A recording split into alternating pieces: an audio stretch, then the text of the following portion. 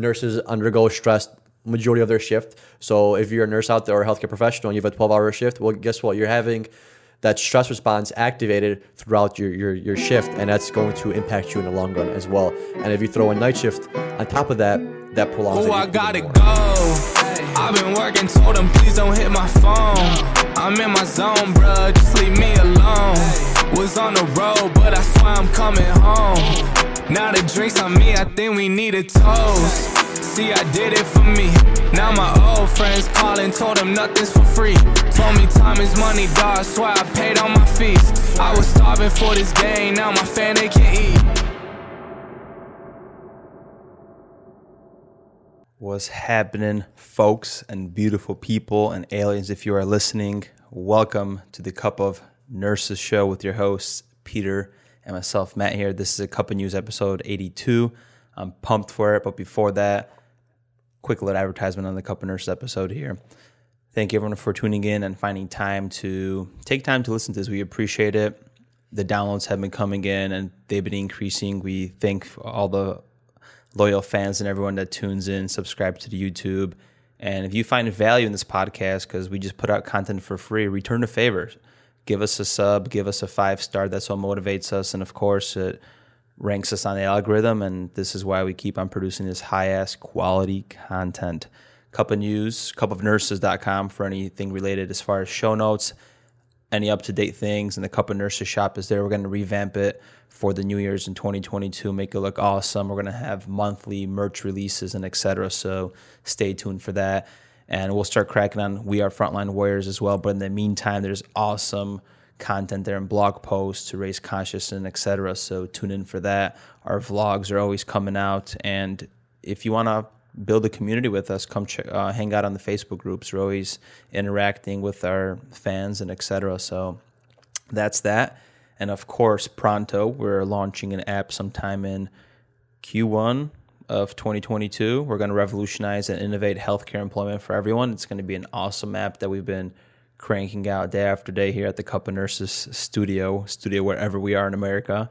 So I'm excited for that. And yeah, let the show begin. How you doing, Pete? I'm doing great, man. Another jam-packed episode for all you listeners out there. We're going to talk about the stress response, kind of the dynamics of it, what goes into it, and how the stress response actually affects the body. And we're also going to talk about 2 foods that'll help you alleviate stress and help you kind of relax a little bit.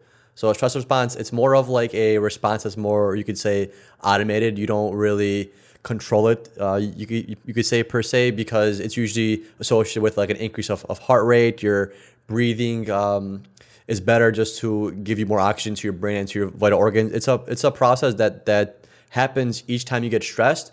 But like I said, it's not something that you can control. It's just your body does it automatically.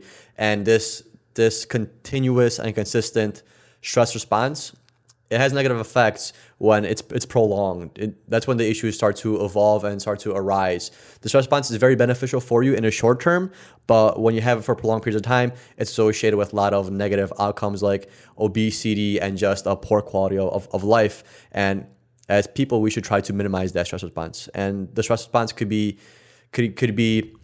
initiated with any kind of stress, something that's small, something that's large. Let's just say you're prepping for the holidays. That's already a stressful response just because you're trying to get things done and you're a little more stressed than usual. Nurses undergo stress majority of their shift. So if you're a nurse out there or a healthcare professional and you have a 12-hour shift, well, guess what? You're having that stress response activated throughout your shift, and that's going to impact you in the long run as well. And if you throw a night shift on top of that, that prolongs it even more. They should do some research studies on nurses to see where we're at with the stress response, how it actually impacts us, and et cetera, because we consume caffeine. We're caffeine HWHOREs, you know?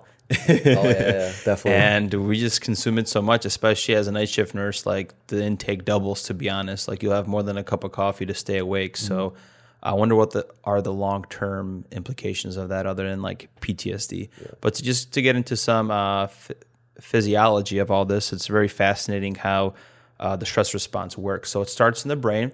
It starts in the cerebral cortex, then moves into the amygdala, and then the hypothalamus. So the amygdala, the hypothalamus. So the cerebral cortex identifies the threat, the frontal cortex, whatever it is.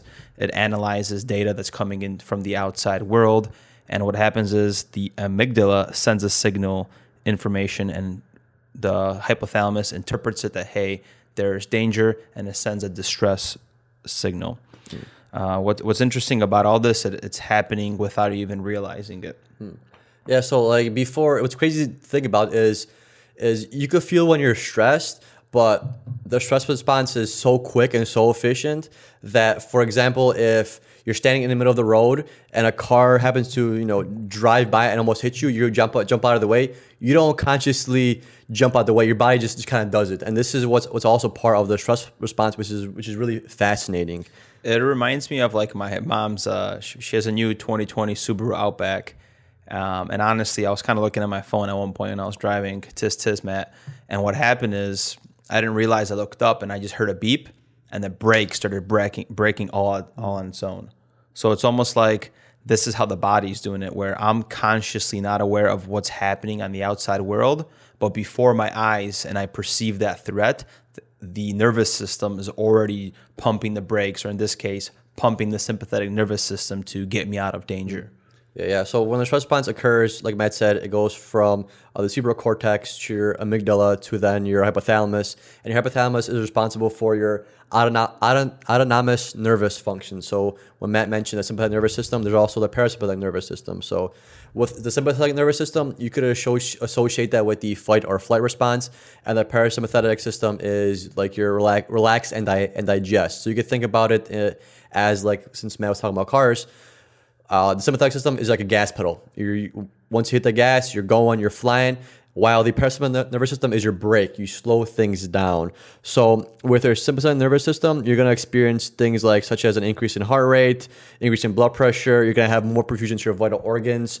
You're going to have an influx of higher oxygen just because you're going to demand that oxygen depending on what the stressor is and what you're doing. It also triggers the release of glucose and fats from storage to your system so your body could use it, because if you're in a stressful response, your body doesn't know that what the exact stress is. It just knows that it's stress. So for example, it doesn't know the difference between stress at work versus the stress associated with getting chased by a tiger. It's going to do the same functions. Like we talked about a few episodes back about blood, how your white blood cells, they just have those functions, and it always do those functions no matter what. Same with this parasympathetic and sympathetic nervous system. It's always going to function the same way. Doesn't matter what the stressor is. It just knows that, hey, there's stress. We're going to do this, and that. And you also are going to get a better hearing and more focused sight, so you can identify the threat if you were getting chased by like a tiger or a lion. And this is why I like fasting as well, because it stimulates all these powerful chemicals. It's like a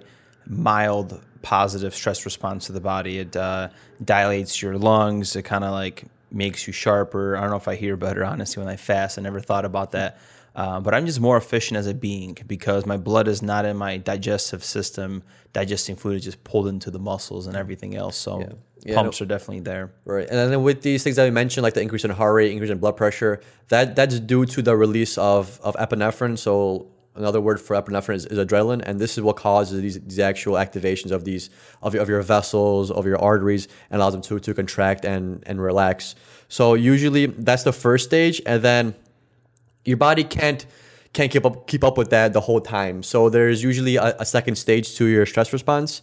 So usually there's a point where the epinephrine kind of decreases, and then the hypothalamus activates a second system, which is called the HPA axis. And then this also relies on the sympathetic nervous system, but it's just this allows you to stay in that dialed in phase, you could say, because the epinephrine is kind of subsiding, but you still have to have the same actions going on. You still need this heightened level of responsiveness. So then the hypothalamus releases certain hormones like CRH, which is corticotropin releasing hormone, and also ACTH, which is adrenocorticotropic hormone, to kind of promote these systems that are being revved up, and it also promotes the release of cortisol. And I'm sure some of you have looked up cortisol or are familiar with it. High levels of cortisol is like where your negative effects come from this stress response, especially over a prolonged period of time, because this leads to like major inflammation, and it just keeps things revved up for almost like no reason, you could say. Yeah, and you always hear about this in like the weight loss industry when You want to minimize stress because you want your cortisol to be low. And it's really hard because most people are looping in this cycle of the sympathetic nervous system and they don't understand how to get out of it. And I think this is what also society struggles with because as like a human, we're meant to technically be hunter-gatherers and we're meant to see the stress for what it is and we're meant to kind of forget about it and not focus on it. But in our current society, I don't know if it's cell phones or us just living in homes, whatever happened there, we tend to just loop into things, loop into events, and your body doesn't know whether it's a saber-toothed tiger that you're running away from, as we always mention, or it's just you getting into a fight with your boyfriend or girlfriend. Same stress response, you looping in a negativity of whatever he did or he went out and you told him not to. I don't know what the hell shit happens nowadays in dating. But what happens is you're looping in that feeling, and that feeling is creating this, the first stage of the sympathetic nervous system then kind of goes back into the HPA axis, as Peter mentioned, and you're just looping in it. You're not breaking the cycle, and your brain is very efficient. Neurons that fire together, and eventually just keep on going with this shit. And then where does this lead to? Anxiety or depression and etc.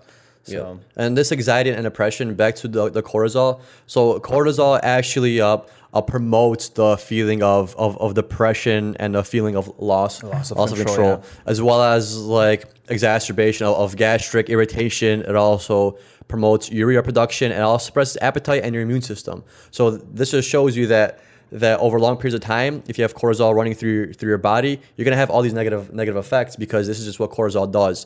Because it is helping you in one sense with the fight and flight and the stress, but in the long run, if this is sustained, it hits you with all these negative things, because you're not supposed to be always in this fight and flight response. You're not supposed to be living in that way. You're not at homeostasis, and our body loves to be in homeostasis. And this, just thinking about this right now, you are almost in you create your own cage. So you started the problem first with being upset with your boyfriend, girlfriend.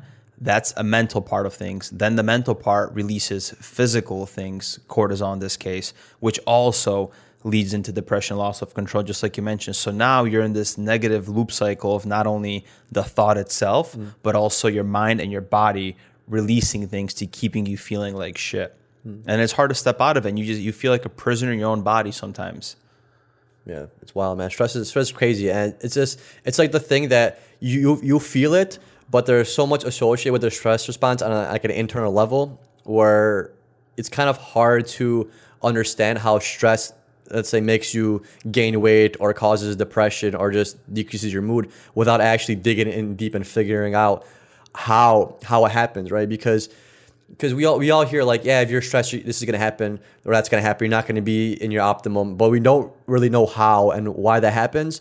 But I feel like once you kind of dig a little bit under the surface and you kind of learn a little bit about the stress response, you kind of understand that, hey, the way that I feel is triggering all these responses internally, even though I might not feel those responses happening, it still activates the system, because the system's going to get activated no matter what. Two other things that get activated during the stress response is going to be your growth hormone, GH, which then promotes the influx of fats and also glucose into your bloodstream. So a lot of times GH is associated with like physical performance, muscle growth. You need growth hormone to build muscle, because this allows these nutrients to go into bloodstream and actually allows your muscles to pick up these things, which sounds good, but over long periods of time, this becomes an issue. Same with the thyroid hormones.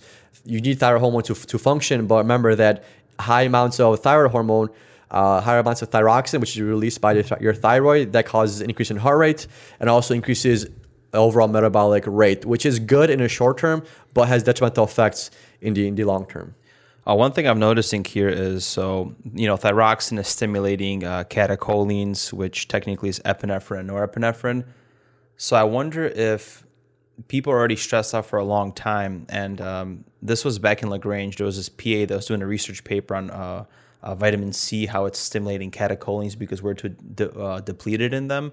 So if you have a person that's coming in, a patient that is already depleted in these things, and we're just chasing it with norepinephrine, can we do something different that would bypass this mechanism or positively stimulate it so you would have a better response to like pressors or whatever it is, right? Because if you're depleted in catecholamines, why not instead of squeezing your blood right away, why don't you replace the receptors that are there doing its like proper job, or your body's job, with a good intention in a way, if that makes sense. Is it possible to like replace the receptors though? That's more research needs to come out, because like if you think about it, that would be the solution to something that's already depleted due to long-term fear and stress in that patient. Instead, we're putting the Band-Aid and we're putting the pressors on to already a depleted system. So the pressors aren't I don't know if the pressors, if you give somebody norepinephrine, I don't know if it replaces catecholamines. That's a fascinating thing of science, is we're on this podcast, we just ask more questions than we answered sometimes, because it's just so fascinating. Right. And I'm kind of curious on like if someone is on a pressor for a super long time, I wonder if like, let's say someone's been on, Levo for like, let's just say for a month or whatever. I know it's super long time to be on Levo. Yeah. But I'm not even sure if that's been possible to be on Levo for a month. But regardless, is like having continuous like norepinephrine or epinephrine, does that almost like desensitize those like those activation centers, you could say? Because if you're always on Levo and you're always getting epinephrine or norepinephrine, is your body gonna get desensitized to it, where it's gonna decrease effectiveness over time? Yeah, it makes sense, because there's people that have depleted adrenal glands, right? And they go into, I don't know if it's Graves' disease or myasthenia gravis, I'm blanking out on this one now, but you can deplete your adrenal glands. So that would make sense. Yeah, it's interesting.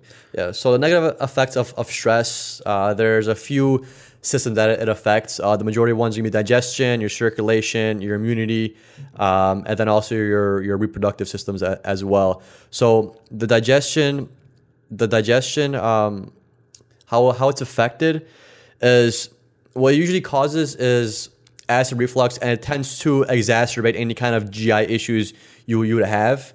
To begin with, if let's just say if you have IBS or irritable bowel disease, any kind of like digestive issues, maybe just get diarrhea sometimes. These stress responses are going to promote that happening again, just because your body is focused on the stressor and responding to a stressor versus responding to kind of you staying healthy, you could say. So if you're kind of prone to having diarrhea or IBS, you're not sure where it's coming from, you're getting random cramps here and there, or your stomach gets upset randomly and you can't figure out why, well, we'll take a look. Take a look at yourself and what's going on, and are you stressed at that time? Because cortisol and these other stress hormones are associated with a lot of digestive issues, like a lack in gastric emptying, because blood is diverted from those organs, from those digestive organs to other more, you could say, important organs for that time. Because if you're running from a tiger, you don't really care about your stomach and your digestion, right? You're more worried about your kidneys and your heart, and you get enough oxygen to those muscles that you're using to run away from.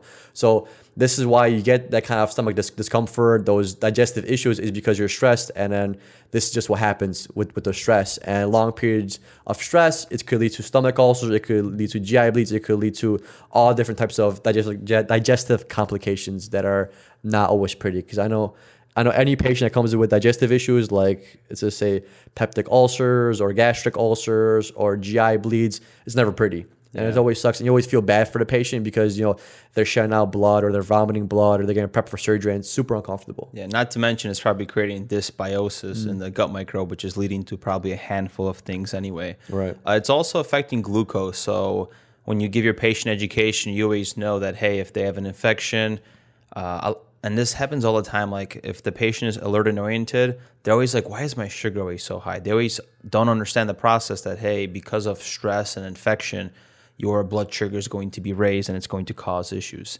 The negative stress response affects also the circulation. So both the adrenal and the cortisol effect on the heart and blood pressure over a long period of time could lead to chronic heart disease, or not chronic heart, coronary heart disease and hypertension. And what I found interesting here is that it leads to increased oxygen demand, which could lead to spasms. So some people think they have a heart attack, but it's really just your coronary artery spasming.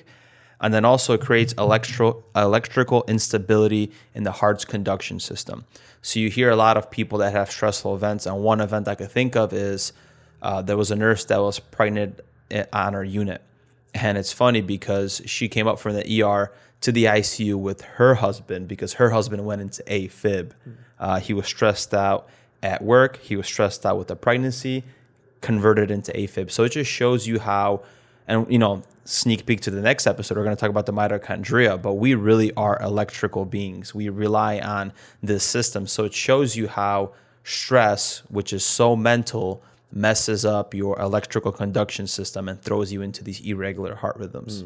Yeah, it's crazy how it all plays a role. And like the key takeaway, from this is that stress response is good in the short term, but prolonged stress over time really messes up your body. And then also cholesterol levels. So chronic stress leads to persistent high levels of fatty acid deposits, and it could cause atherosclerosis, which can lead to heart attacks. But as you know, sometimes that's related to diabetes as well. But in this case, because of stress, your sugar goes up anyway, so you're effed. It's a double-edged sword. Yeah. And right now, since we're in like the winter months, stress also plays a huge role and really affects your immune system, especially when we mentioned the activation of the HPA axis with the whole pituitary and the adrenal glands. There's a lot of studies out there that show that a prolonged stressful event or situation causes an increased likelihood in getting a cold or even the flu. And this makes sense because, especially for all nurses out there or healthcare professionals, if you really have a stressful week at work in the winter months and you're not, eating healthy and you're not really taking care of yourself, that's when you usually get sick because you're super stressed at work, you're not eating right, and you're always under this prolonged stress, and this decreases your immune system.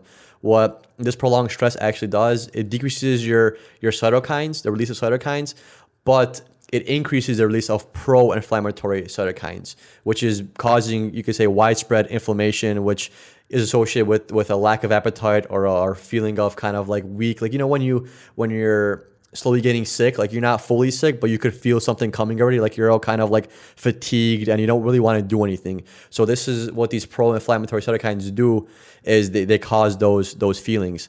And we actually looked at a study that looked at stress and different types of cancers and associated prolonged stress with a heightened chance and promotion of breast cancers and certain bone cancers, which is super scary. So like this is probably the scariest, this aspect of the stress response that being prolonged over time is your immune system, because your immune response, the proper immune response that you want going on for when you are infected or fighting off an infection, that gets suppressed, but your systemic like pro-inflammatory immune response gets heightened, which causes you to have an increased likelihood of feeling that like those depressive symptoms and just feeling like nasty and icky. And also, it's crazy that research shows that it promotes different breast cancers and bone cancers, which is really crazy. Damn. Yeah, so you gotta be careful, especially if you're a female. Going back to the whole cytokine thing, that's one thing that was the huge conversation during C19 and still is during the pandemic, is if you're already having systemic inflammation, you're having poor immune system health, well, this virus only exacerbates that. And we've seen people going into full blown out ARDS/pneumonia because of poor cytokine control. Yeah. And we always saw it in their D-dimer, CRP, and all those lab values. And another thing is, you're listening to this episode and that stress is bad and all that. So why the hell is like the government continuously promoting fear? There's nothing positive or anything like that. It's making you feel like the loss of control.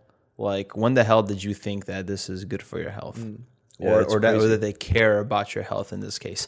Not to get on the wrong tangent or anything, but that's just thoughts that I have right now. Yeah, the news are throwing you into like a stress response, right? Because it's scary. Sometimes we turn on the news and I put something on and I already start thinking in my head like, oh shit, this is what's happening, and you get freaked out. Like, I understand there is a proper place to, push fear and things like that, because nobody wants to catch COVID-19, and it is scary when you get COVID-19. Hey, yo, you use that word twice. What are we referring to? There you go. One more time, and we're going to get probably shadow banned. But, yeah, so C19 is a scary thing, too. You should be scared of it, but you should also rationalize and realize that it's not the end of the world for most of you. If you take care of yourself and you live a good lifestyle, if you get C19, you're going to not have the worst time with it. And the thing is, with all this fear being pushed, like, there has to be some kind of a balance. Like, all you hear is negativity on the news and things that scare you, ways you're doing things wrong. You never really hear any of the positive. If you do, it's maybe for like a minute.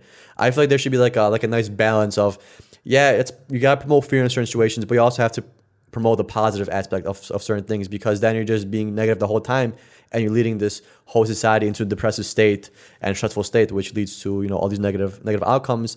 And, you know, it'll be, this is not possible to do, but it'll be crazy to look at if we're like, you know, at a different point in life, hundreds of years from now, if like, this is kind of like playing God or whatever, but if we could play God right now, bro, you know, if we could maybe have like a pandemic and then see how positive news during a pandemic affects people versus negative news during a pandemic affects people. It's kind of hard to do because you actually need people to do. You can't do like on mice or anything like that because they don't watch TV. Yeah. Imagine if the government's saying like, you know, in United we stand. Our nation is not going to fall. We're going to sustain this. Like, there's never anything positive. So I don't know how people are still like plugged into this BS and are playing along. To be honest, like it just completely freaking baffles me, bro. Actually, maybe we could do it with mice. Now that I think about it, what if we had like one group of mice that is infected with something, and they get put into a stressful environment, and then you have another set of mice that are also infected with something, but are in like a happy place. You know? Yeah. I wonder how that would work. That would be possible because if you, for example, feed mice news, they wouldn't be able to perceive it because they're not conscious enough to understand. Because if there's nothing in front of them, they're not going to perceive danger. So I don't think it works the same way. Well, no. I mean, you can't watch TV, but I'm saying, like, for example, get like 20 mice. No, I understand. Yeah. But I was talking about the TV part. Yeah, the TV part would be hard. But I'm saying maybe just get like a cat that would just look at them the whole time, you know, and have these stress out these mice because they're in like a box they could see everywhere, and they see like a predator there all the time. Like that, I'm sure that will have a super negative effect on their immune response, and I'm sure they will probably die at a quicker and higher rate versus the happy mice that aren't affected but are on like a green pasture with lots of mushrooms or grass or whatever the hell mice eat. Well, I don't know what mice eat. Mushrooms, huh? First thing that popped in your head. Because I'm thinking like, you know, like I saw mice yesterday when I was grilling, and usually you see mice in the grass. So like, what's in the grass that mice could eat? Mushrooms? I mean, I don't know what maggots maybe. I don't know what mice eat. Cheese? Knows, you don't see cheese everywhere, right? They eat off humans. They do. The next negative side effect of prolonged stress is the reproduction system. You heard this during the pandemic, how physical sex went down because of fear in a way, and then like virtual sex was increased, which is interesting. They're plugging us closer to the metaverse, by the way. Yeah, we did an episode about this too, didn't we? Yeah. But both chronic stress has impacts on the mind and body, as you heard, and eventually it decreases your libido, your sex drive, and it may even lead to erectile dysfunction, which is important to men because they need to get hard to do their job. Yeah. And then also chronic stress leads to a drop in testosterone, which leads to a decrease in interferon spermatogenesis, which is a production of sperm. So in this case, it makes you less fertile, and we have been seeing a decrease in I don't want to say, I almost said production, but in the reproduction of babies and families and all that. Yeah, there's currently like a giant drop off in sperm count. There was like a episode about it in After School, which is crazy because you don't really hear on the news very often, and this could be directly associated to stress. You know, it could be directly associated to the pandemic, and it's just crazy to think about that. Like, this is how it works. Like, we see, it's crazy because we listen to the radio station every so often here in Texas, and like we always hear ads about like wave therapy, you know, to treat erectile dysfunction, and take this pill to treat erectile dysfunction, or take this herb, it'll help you get harder, whatever, last longer, or whatever the hell, you know, men need nowadays. And like when I was like, just look back like 5, 6, 7 years ago, I never really heard that on the radio station, and we used to listen to the radio station more often back in the day. So this is kind of like an evolving problem. I'm not sure if it has to do with the fact that our population is aging, and there's a lot more older people than there was in the past. That could be due to it, and just like a sales thing for them. But it's, you know, it's crazy to think about that. Maybe just people are super stressed, and this is what's causing this drop in sperm count, and is this drop in ability to, you know, make children. It's sad. It's a shame. Yeah, I'm also thinking, aside from the news and what like they push to, it doesn't play in our favor when we literally everything that's put into social media we fear. There's environmental toxins. There's this in the clouds. They're doing this to our food. We need to be eating this kind of stuff. It's just further like just causing stress and making you feel like you are not enough in a sense. Yeah, it almost feels like the world is after you. Even the supplement industry. it's really closely linked to the pharmaceutical industry. As much as we promote some multivitamins to be taken, all that stuff, like the supplement industry has its own little techniques too to make you feel like you need something, you're missing something, like your body can't do this on its own. And it's almost, it's not disingenuous, I'm looking for the term, but it just promotes the lack of. Yeah, you like don't feel something. Yeah, you always lack in every aspect in society that you look at, whether it's physical items, you need to buy something, the whole economy runs on that, supplement industry runs on that. You always feel the lack. And the whole point, in order to love yourself, you have to feel whole. So imagine that, like the whole world is literally against us in a sense. Not against us in that way, that's the victim mentality, because life is happening for you and it's an experience, you have to learn from it. But society is not in our favor the way culture is created and the way our system is created. It's great. It's kind of how it's basically how consumerism works. Like for you to buy something, you have to have the belief that you're missing something, right? That you're missing some kind of vitamin, you're missing some kind of article of clothing, you're missing something. Like when you look at clothing, for example, you want the latest piece, latest new shoes, because on TV everybody has it, and if everybody has it and you don't have it, you feel like you're not being part of society because you're lacking it, so you go out and buy it. And that's goes the same with supplements. Hey, are you eating enough vegetables? Well, I guarantee you're not. So take the supplement; it's gonna be able to account for all this daily value. But in theory, do you really need that multivitamin if you're eating a decently good diet? No, you in theory, in reality, you really don't need these supplements, these things. You don't need those protein powders. You don't need that creatine. You don't need anything because your body produces it. And you can function without it. It's a sales thing. Like, of course, there are benefits to taking a multivitamin, but is it direly necessary to take a multivitamin? Not really. There's other ways for you to get those kind of vitamins and those minerals without having to buy this vitamin every month and pay the $50 per bottle or whatever. It's just a sales tactic that people use. You just have to be aware of yourself and your body and realize, hey, I need this. And I could live without this. You have to kind of sacrifice for things. Like, there's people out there that don't take any kind of supplements, don't take any kind of multivitamins, and they're the healthiest people in the world. Because realize that at some point in time, humans never took a supplement, never cared about the way they dressed, never cared about the certain things that we care about now, and somehow everybody still lived a normal, successful life. So just life is now, I feel like, has become to just basically things that you're willing to sacrifice for and things you're willing to, sacrifice financially for. You kind of say, like, it all comes down to kind of sacrifice. Like, what are you willing to give up so you could have something else, if that makes sense. Yeah. Right? It's crazy, man. Discipline and, you can't be skinny and be eating 12 donuts as much as you want the sweet. It's just that fine balance beam.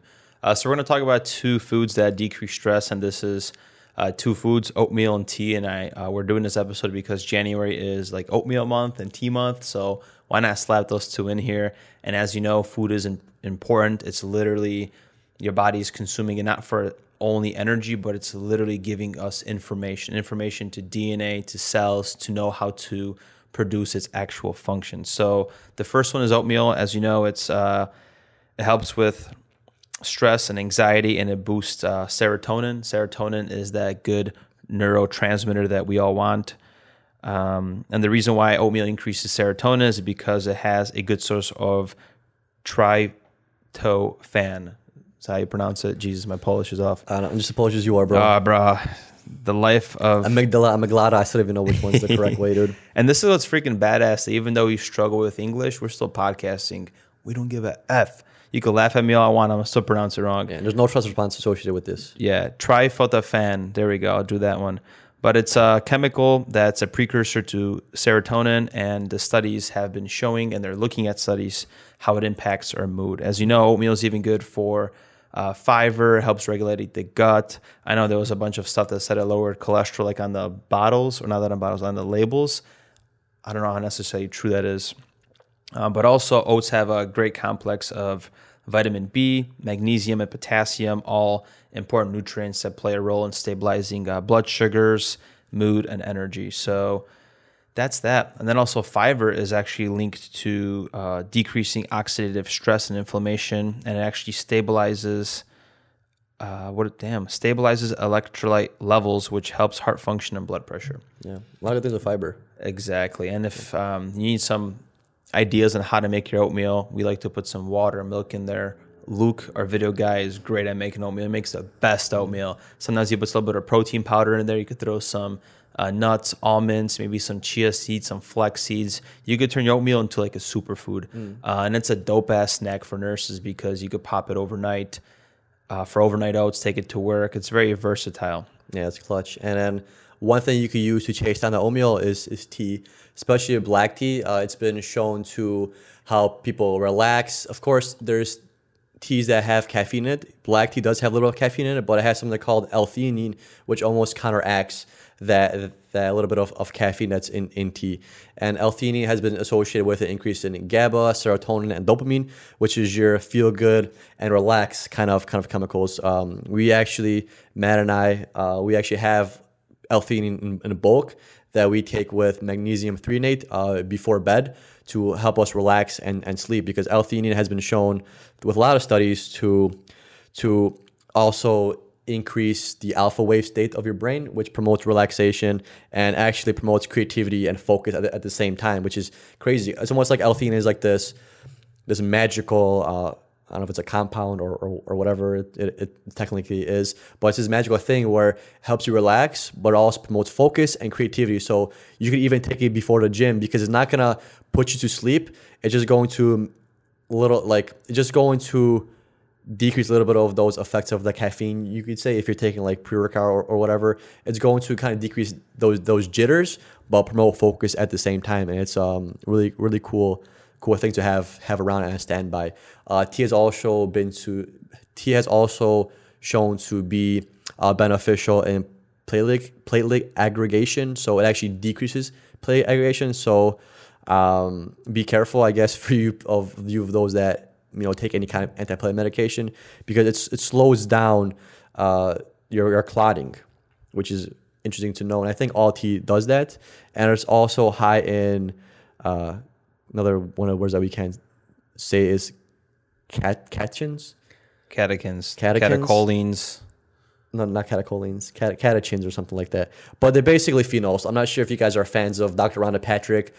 She's a big proponent of phenols and these like antioxidants and things. So actually, tea has been shown to reduce the like corticosteroid functionalities of being in a stressful response. So it kind of helps with cortisol, it kind of helps with stress, and it'll help you alleviate any kind of stress or anxiety you have. So tea is it's like a power drink. Like oatmeal is a power food. This is like a power drink that you could use to help you kind of relax, settle down. And black tea is an amazing thing for night, while green tea is an amazing thing for day. I didn't realize how often we drink tea as a culture. Polish people love drinking tea. If anybody comes into the home, they're always kind of making tea with some snacks or tea with sandwiches. Yes, and I didn't realize how often we drink it. I didn't even know it has caffeine until maybe as a teenager. But it's something our parents always like made for us, and we always had sandwiches with it. Yeah, especially black tea. We always had like Lipton black tea. That was like a standard because it comes in like a big box that has like 100 tea bags in there, and we literally have it in the morning with like breakfast or sandwiches, and if somebody comes over, you have a second cup or a third cup, and it's like an all-day activity almost. And tea helps with combating oxidative stress with all the things that Peter mentioned, which is a perfect little sneak peek to next week's episode, because we're going to talk about the mitochondria and oxidative stress and all that. So we're going to continue on the train of science and physiology of the human body, which is freaking fascinating to us. Yeah, and if you guys go on couplenurses.com, we have the show notes for this episode. There's a lot of research studies that we have in these show notes if you guys want to check out and don't believe us for what we say. There's a bunch of studies that we included. We didn't go over all of them just because there's so much. And also our show notes are a lot more in-depth than what we kind of spoken about. Like you could probably use a stress response, these show notes, for like your nursing school class or whatever you want to use for. Yeah, if people actually looked at our show notes, you could get a lot of info for school and resources, and you don't need to do the Google searching of research studies. We already have them handy for you. Yeah. All right. Thank you everyone for tuning in. We'll see you next week. Peace.